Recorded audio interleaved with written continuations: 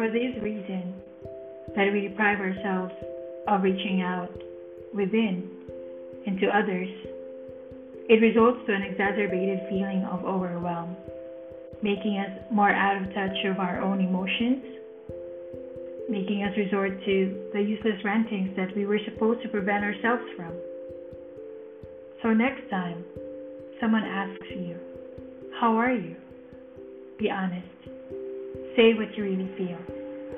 Let us be more kind to ourselves and know that it's always okay not to be okay.